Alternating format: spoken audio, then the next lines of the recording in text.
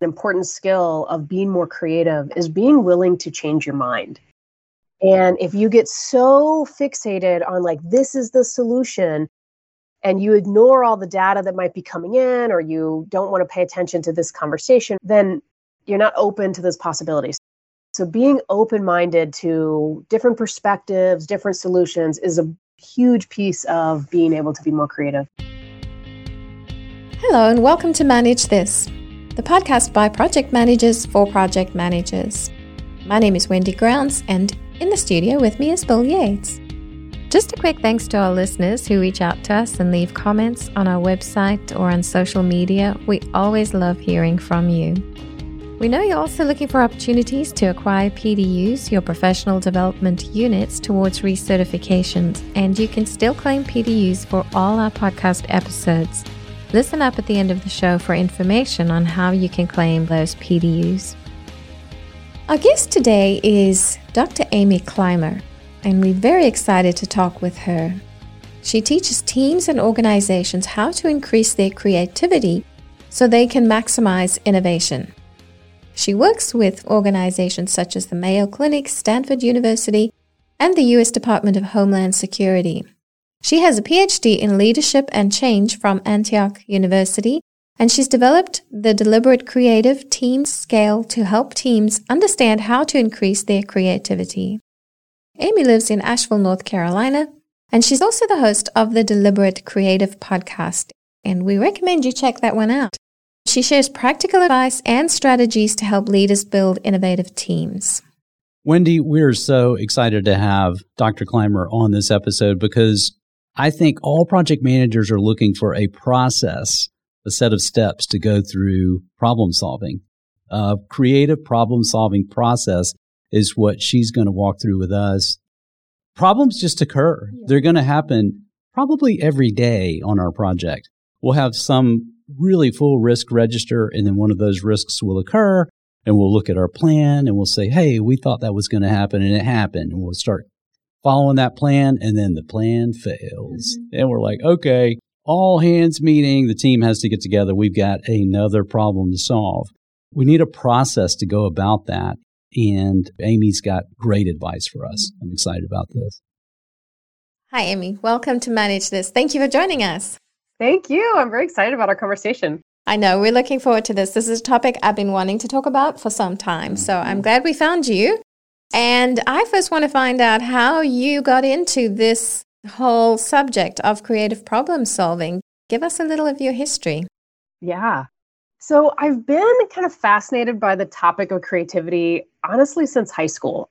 And I can't actually point to like one thing, but I remember in high school being really frustrated when I heard friends of mine say, oh, I'm not creative. I don't have a creative bone in my body. And I was like, what? Yes, you do. And I would get really emphatic with them. And anyway, as an adult, I started digging more into creativity. And then in 2011, I actually started a PhD program that was focused on leadership and change. But I went into that program very specifically with the goal to study creativity from like the leadership perspective, the team perspective. And then I stumbled upon the Creative Problem Solving Institute, which is where I got trained in really understanding creative problem solving, which I know we'll talk about.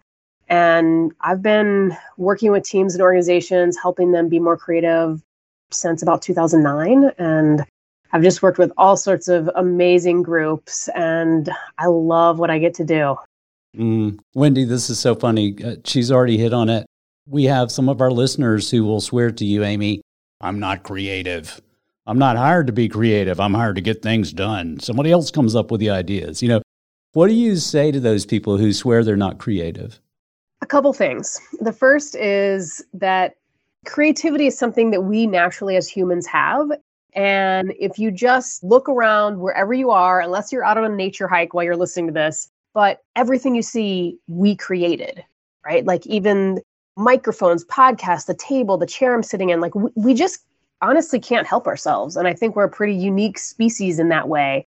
So even and creativity wouldn't happen without the implementation. So project managers are actually really critical in the creative process.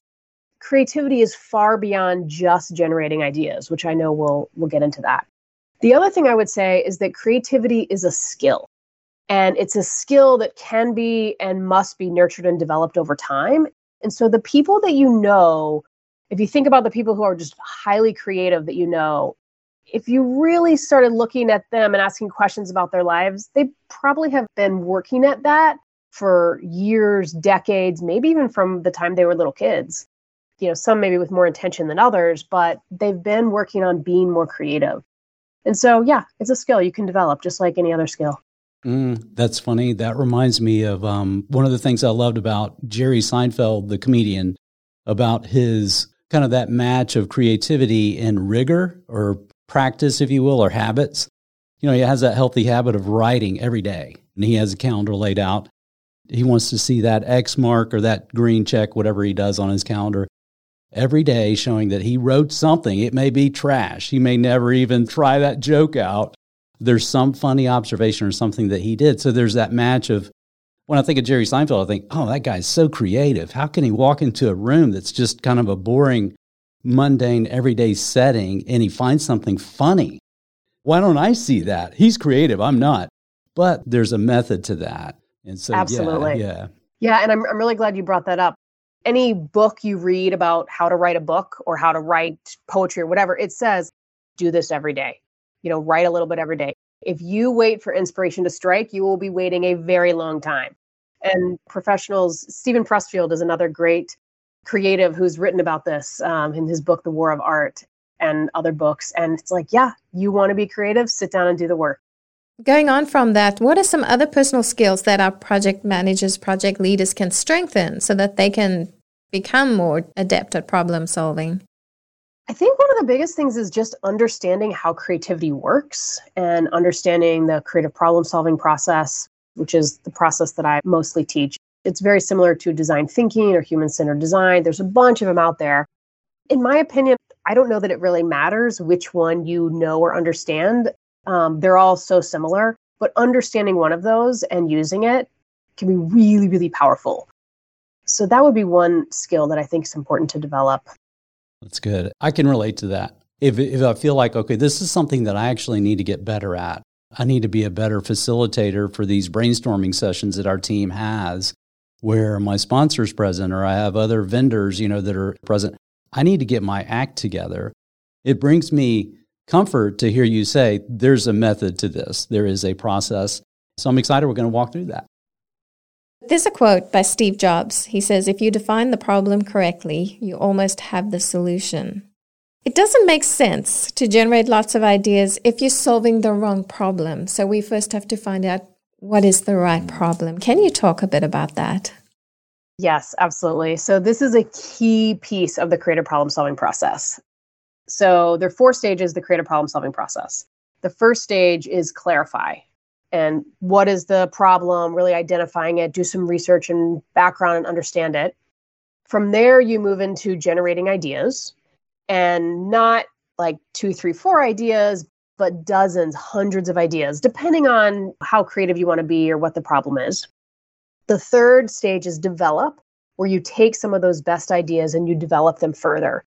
Because as I like to say, when an idea comes out of our head, it's about as in-depth as what'll fit on a Post-it note. So, we need to expand on it. And then the fourth and final stage is implementation. And that's where project managers are real pros, right? Like, I don't need to talk a whole lot about that part. So one of the challenges we have is that all of us gravitate towards one or more of those stages. So for instance, I love generating ideas. But if I'm not really careful, I will be generating ideas for the wrong problem. And so really taking that time to ask some questions and figuring out, well, what really is the problem here is going to obviously make my ideation process much more effective. Most of us have at some point or other tried to implement an idea and then realized it didn't work. Now, sometimes it might have just been, it wasn't the best solution, but sometimes it was because we didn't actually fully understand the problem. So that clarify stage is really critical, and it's one that can be easy to skip. It's funny, I can think of situations that I had in the past, the career that I had in project management with software for utilities. And Amy, I can remember being in the room, like kind of flashback to these large conference rooms that we were in with the customer. And we were describing the implementation of the solution that we thought was the right one. And the customers started talking about a different problem. And yeah, they needed that, but they also had this other problem. And there was such a temptation to just ignore it because I don't know what that is. It could be messy. It could derail our project. But man, when we took the time to really hear that problem and see how it fit in with our project, it made such a difference. And we went so much deeper in that project and really met a deeper need. But there's a fear of, I don't know if I want to hear this. Is it going to be more complicated than we can even tackle?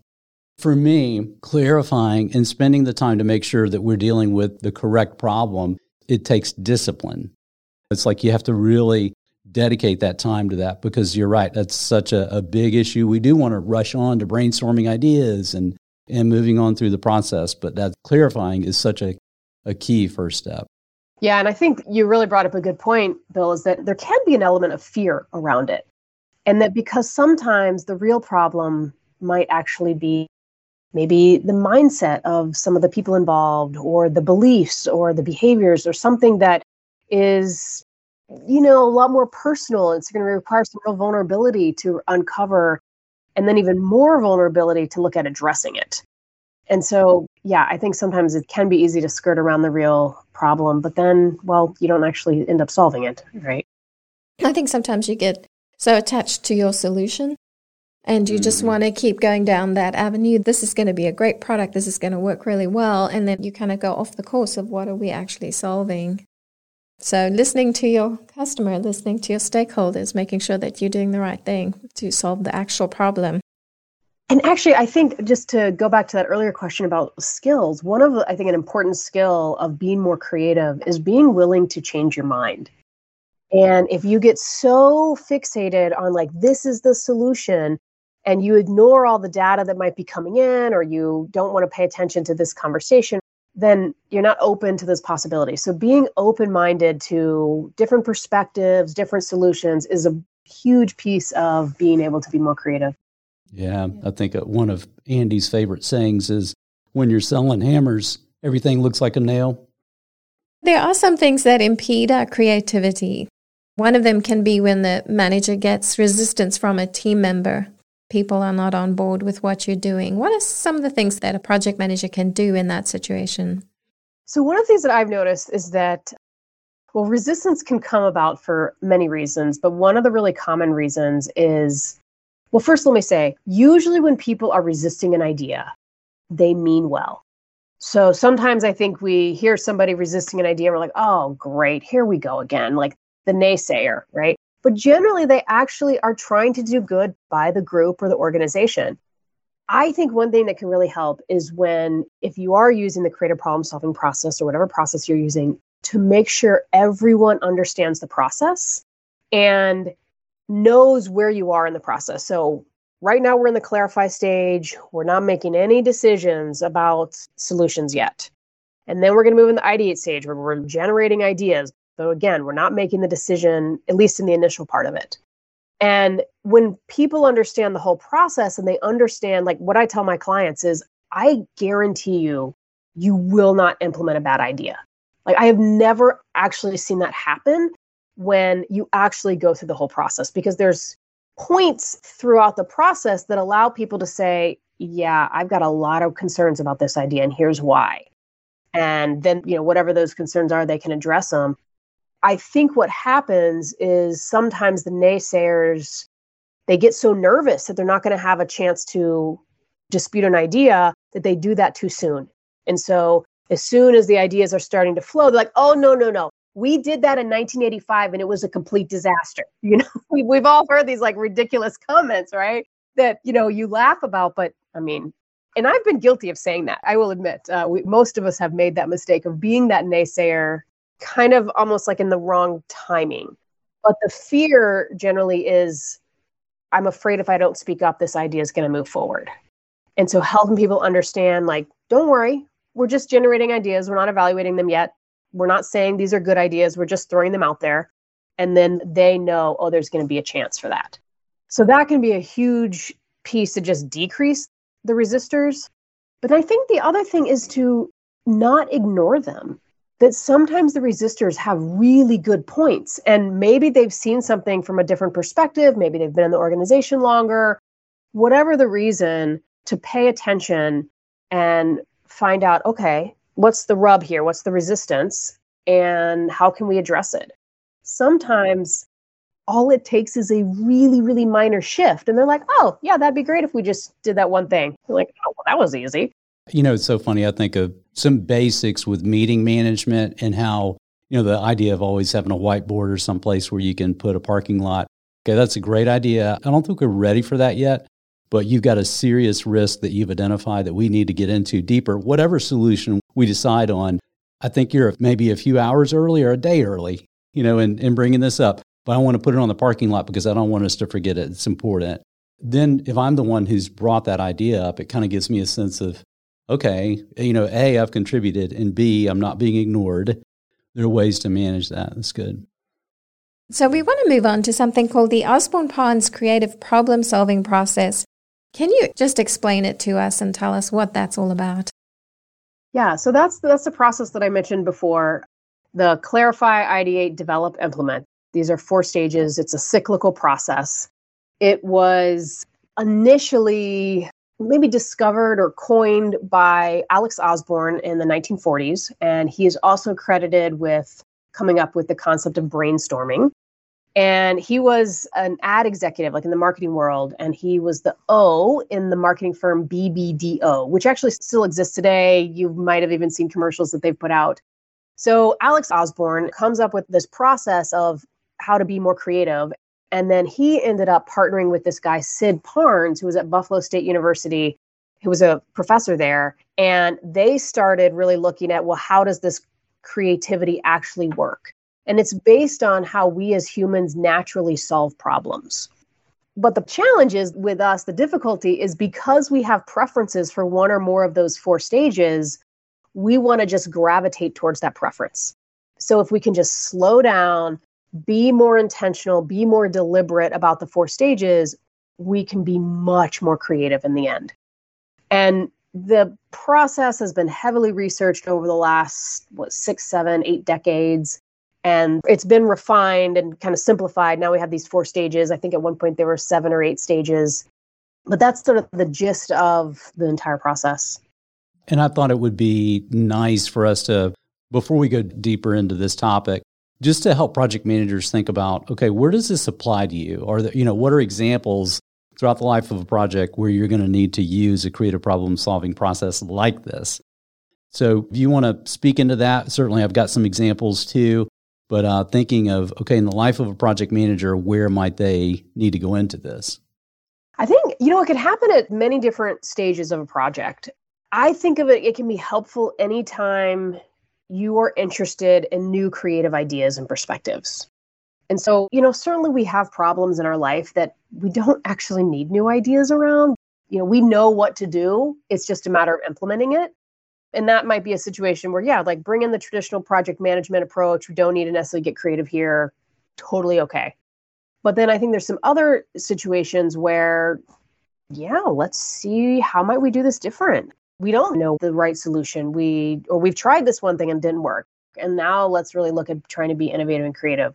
I think there were some just phenomenal examples from during the pandemic, especially like 2020, 2021, of organizations restaurants alone. Like, oh, I can't have people in my restaurant. How am I going to pivot? That word got so overused. But then there were also so many businesses that I saw, and I'm guessing you all did as well, that they were just, no, I'm not going to change. And of course, most of them went out of business. So I think part of it is being able to respond to what's going on around you.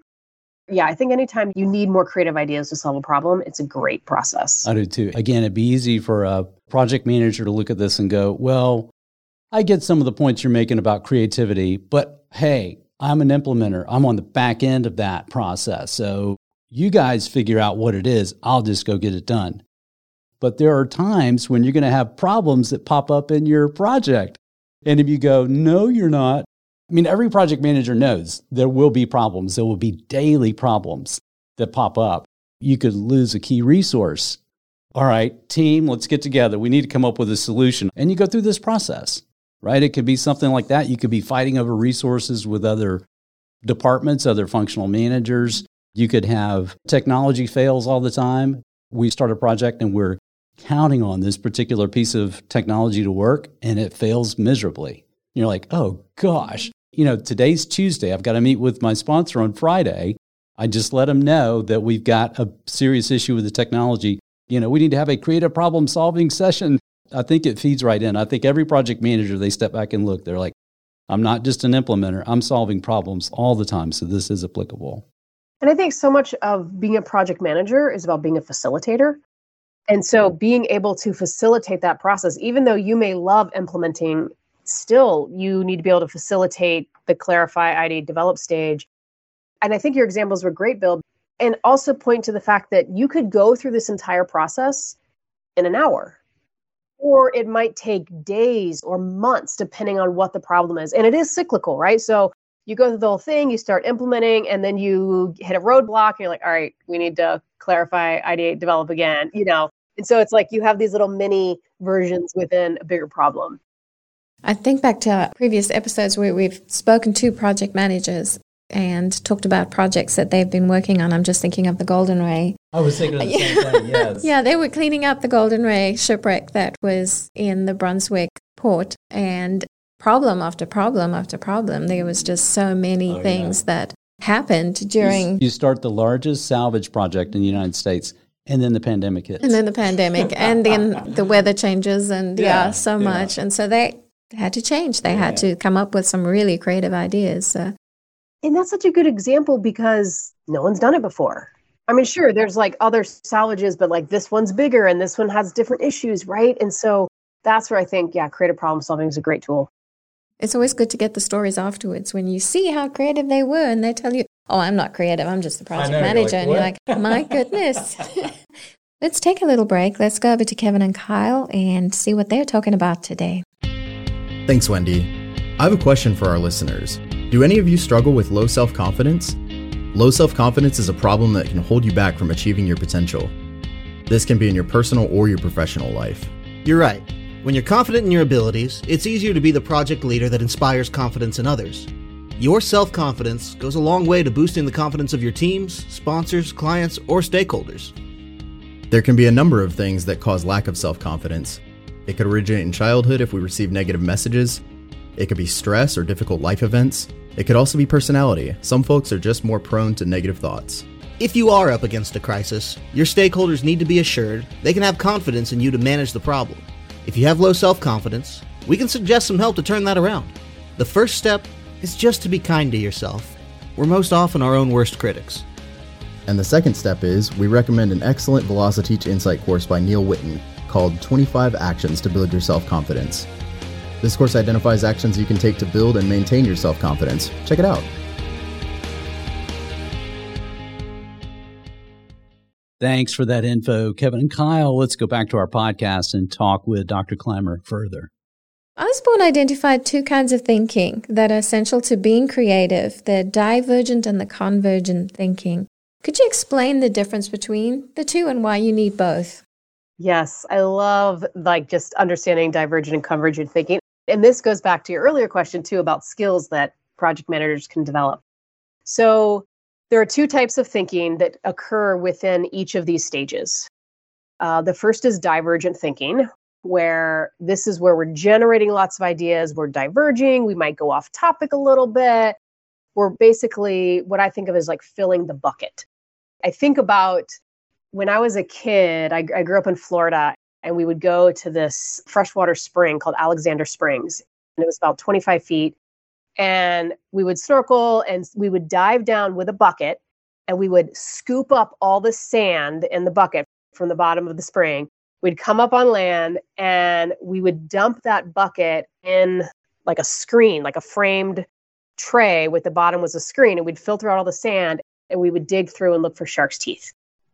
I've got this little jar of shark's teeth still, but that digging through and that sorting through, that's the convergent stage where at first we're just filling this bucket. Yeah, we're just going to get a bunch of junk in there and that's okay. And then we're going to sort and figure out, okay, which one of these ideas are the best ideas? So the convergent phase is really where we're starting to evaluate and judge the ideas. Now, one of the challenges we have as humans is that we technically cannot do both of those types of thinking at the same time. Some people can get really good at switching. I don't know, I'm sure many of your listeners have heard about the difference between multitasking and task switching. Like multitasking, we can't actually do it, but you can switch tasks back and forth. That does require some brain power. And you can get really good at that with switching between divergent and convergent thinking, but it's actually much more effective if you're just like, okay, right now, we're going to diverge. And then we're going to take all these ideas and evaluate them and converge. And so going back to that silly example where you're in a ideation session or brainstorming and people are shouting out ideas and somebody says, oh no, we can't do that because we tried that in 1985. That person is switching into the convergent stage. And then what happens to the whole conversation? Yeah, exactly. It is stopped. Like nobody is going to share another idea after that. And part of that is because like the whole room sort of shifts into this convergent thinking and it's hard to shift back. There's also the element of, fear of being judged and evaluated and whatnot. But if that person knows, hey, hold off, we're going to get there, it's all good, then it's just easier to stay in that divergent phase. We have a course, a project management fundamentals course, and we show a video in there that there's some actors that put on a brainstorming session, or one guy tries to put on a brainstorming session, and the wheels come off like immediately and spectacularly. It's a very funny video. But I remember there's one guy sharing an idea for this team event they could have for the company. And as he's sharing his idea, the guy sitting across the table looks at him and says, that would never work. How are you going to make that work? And again, it just totally shuts down the conversation. It's classic. Yeah. So I just think about project managers when you're in this divergent thinking stage. You need to equip the team with, this is a safe environment. There are no bad ideas. Later, we'll look at them and judge them. But for now, I'm scooping sand up from the bottom of the spring. That's such a great example. Go get another bucket full. Go get another bucket full. And then we'll dump it out and start to look and see what we have. But for now, just go get a bucket full of ideas and dump it out. That means for the team members, when I'm dumping my bucket out, I don't want you guys laughing at it or laughing at me or judging me, or I don't want you not verbally laughing at me, but maybe your body language is. It's like, you're not saying anything, but boy, I can hear you. So yeah, there's a need there for the project managers to know how to handle that and manage it. How can you help initiate ideas and get those ideas coming? Okay, so a couple things. First of all is part of that clarify stage, the end of the stage is to have a specific question that you're going to generate ideas around. I think one of the most powerful beginnings of the question is how might we? And so using that prefix, how might we, there's something about the word might. I like to say might is a mighty word. And then if you say how should we, how could we, how will we, how do we, it implies you're looking for the right answer when actually we're just generating ideas. So that would be the first tip, is to change how you're explaining the problem and just all right, here's the question we're going to look at is how might we, blah, blah, blah. Then from there, make sure that everyone in the group understands the difference between divergent and convergent, and then we're in a divergent phase. There's some rules that Alex Osborne created for, we say brainstorming, but brainstorming is actually just one technique within ideation. So these are rules for ideation. And so making sure everyone understands the rules. So here are the 4 rules. The first is suspend judgment. We've just talked about that. And I make it very clear that you will get to judge the ideas. I don't actually like that phrase, no ideas are bad ideas, or all ideas are good ideas. I mean, come on, we all have seen really bad ideas implemented in the world. But the point is you just suspend the judgment and we're not going to decide right now. So suspend judgment. The next one is seek wild ideas. So we want to get really unusual and unexpected, and maybe there's a collaboration you need to do with the Barnum and Bailey circus camp that happens in the middle of Wisconsin. I mean, I don't know, but you want to get really wild. And I sometimes will throw out, funny examples like that. And then combining and building on ideas. So Wendy shares an idea, Bill shares an idea, and I say, oh, what if we take both those and we put them together and then we do this? And that's really helpful. That's where you can get the real power of the collaborative team. And then finally, we're going for quantity. And I actually recommend 2 things here. 1, make sure all the ideas get written down. I say if an idea isn't written down, it doesn't count because no one's going to remember it anyway. So make sure they all get written down and then number them. And at a certain point, you might say, hey, we've got 25 ideas. Let's see if we can get to 50. What's surprising, I think, to many people is it doesn't take long. I'm in a group of 10 people who can come up with 25 ideas in less than 5 minutes, especially if you're all writing them on Post-it notes and you don't have to wait for each person to verbally share. So it doesn't have to take very long. The next thing I would say is don't just rely on brainstorming. Brainstorming as a process is not actually the most effective way to generate ideas. It works in some pretty narrow contexts, but there are so many other ways. And so when I'm working with a team, we typically go through at least 3 different ideation techniques. And I can get into those if you want, but I also just want to pause there. Those are a few things I would recommend to help teams or groups generate more ideas. Those are really good. And I've heard the technique of saying yes and. Would that fall into the combine and build on ideas? Absolutely. Yeah, I love that concept that comes from the world of theater improv, that yes, I'm building on the ideas. And I think some people get confused because they think if I say yes and, it means I'm agreeing with that idea. Not necessarily, but it's more of the mindset of I'm going with what's already been said and I'm going to just go with the flow here. And then again, later you'll evaluate the ideas. Can we move on to the convergent thinking process now? I know there's some rules involved in that as well. Do you want to round that out for us? Sure. Yeah, great question. Okay, so we talked about the divergent rules. So after that, you have your big list of 50, 100, hundreds of ideas. And then, the reality is some of those just aren't going to be that helpful.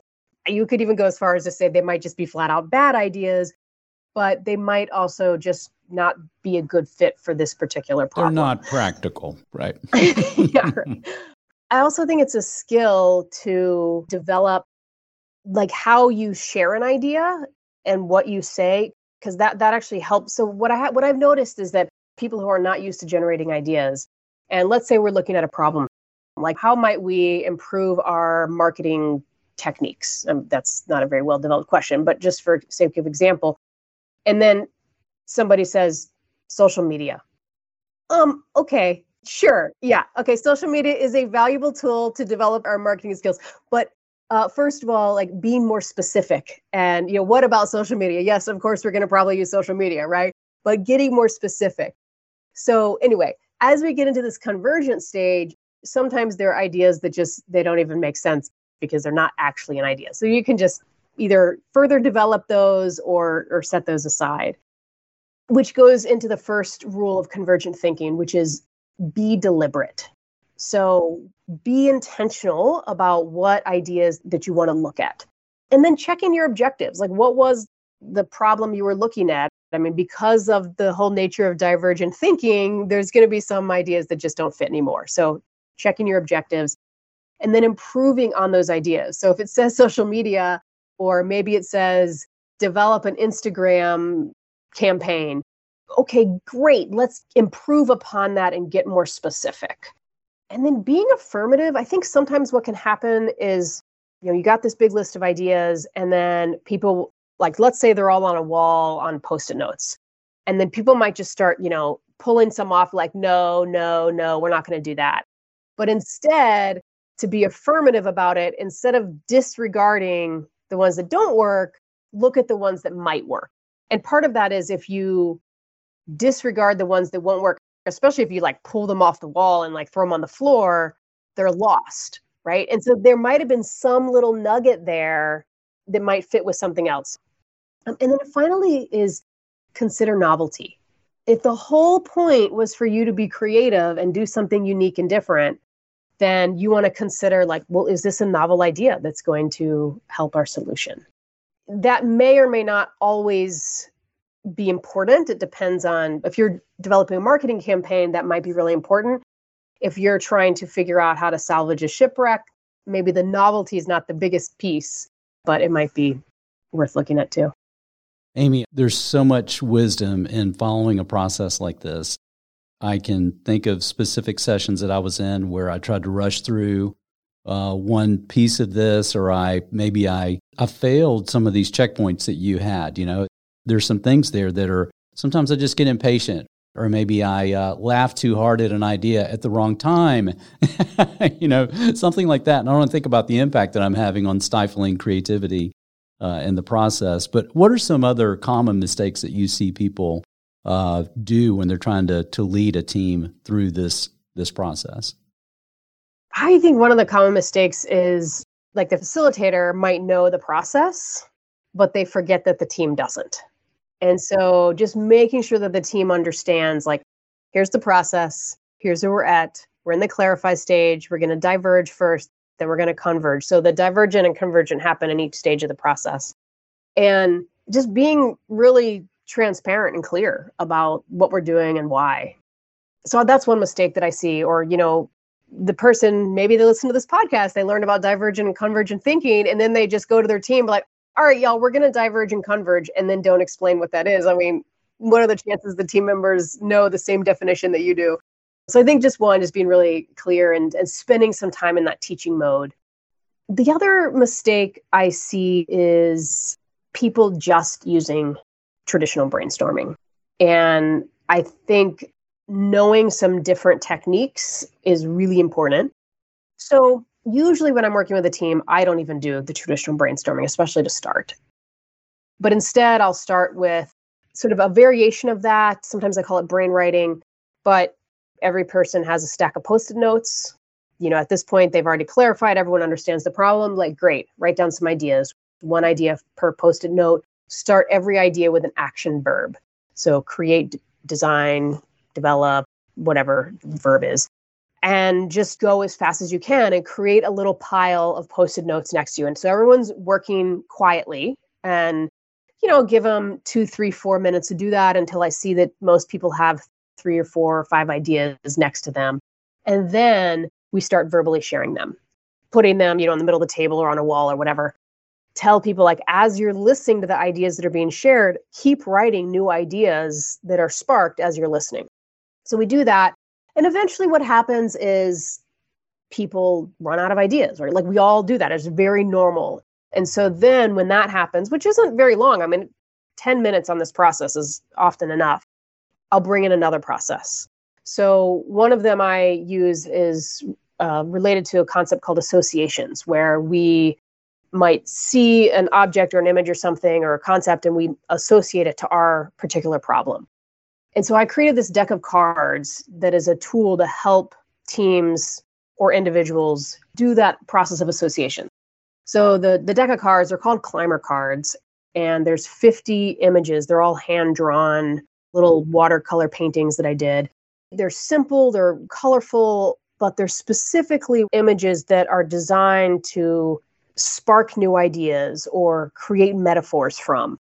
So for instance, some examples are there's an elephant, there's a sewing machine, there's a butterfly, there's a picture of a tent, an old-fashioned telephone.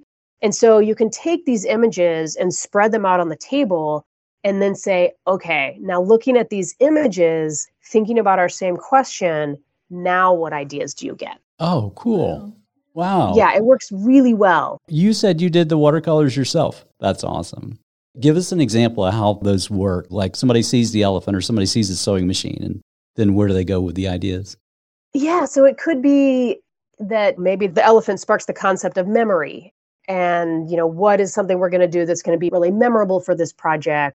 So it could be something very sort of more metaphoric that way. It could be, particularly say you're developing like a physical product, then maybe the elephant makes you think about the tough skin and the wrinkles, and that might spark like, ooh, what if we design this project or this product with like a tough outer shell? Or it could be like, maybe we should go visit some elephants. I don't know. There's like so many things. It depends on what your problem is. Yeah. I love it. I've heard about using magazines from your industry or, different things like that. I love having the set of cards, because then the facilitator is going to get experience with that too and see where the magic starts to happen, then can allude to that or say, I was working with another team before, and when they saw this image, this is the connection they made. And then people may go, oh, and boom, they go off on putting A and B together to create some magic. That's really cool. And the cards are nice because, it's just a simple deck. And I do know people who they carry them with them everywhere.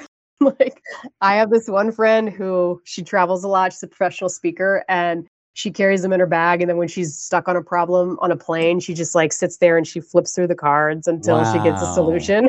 That is super cool. It's pretty cool. Yeah. I feel very excited to hear those kind of stories. So anyway, but going back to the main question there I think using different ideation techniques instead of just sticking with brainstorming can be really valuable. One of the things I love about the brain writing too is that it gives people space. You're going to have extroverts and introverts. You'll have aggressive people. You have passive people. This way you get the best ideas from everyone, or maybe they're not the best idea yet, but they're going to become that later as they start to put A and B together. But everybody has the time and the space, to get their ideas down in silence, no judgment, nobody dominating and going first. And I hear an idea from somebody else and I think, oh, my idea's stupid. And I never write it down. This way I get them all down and the team benefits. That's great. And what you described is actually one of the classic problems with brainstorming, and that, not everyone's voice is equally heard. Finally, Amy, if our listeners want to hear more about your work, what you do, where they can get Climber cards, Thank you. or Yes. or where they can get some help from you, where should they go? Okay, yeah. So there's a couple of resources. If you want a deck of Climber cards, the website is climbercards.com, and Climber is spelled without a B, so it's CLIMER, and so you can go order a deck from that website. If you want to reach out to me, my website for my consulting practice, where I work with teams and organizations and I help them be more creative, that website is climberconsulting.com. And I also have a podcast called The Deliberate Creative.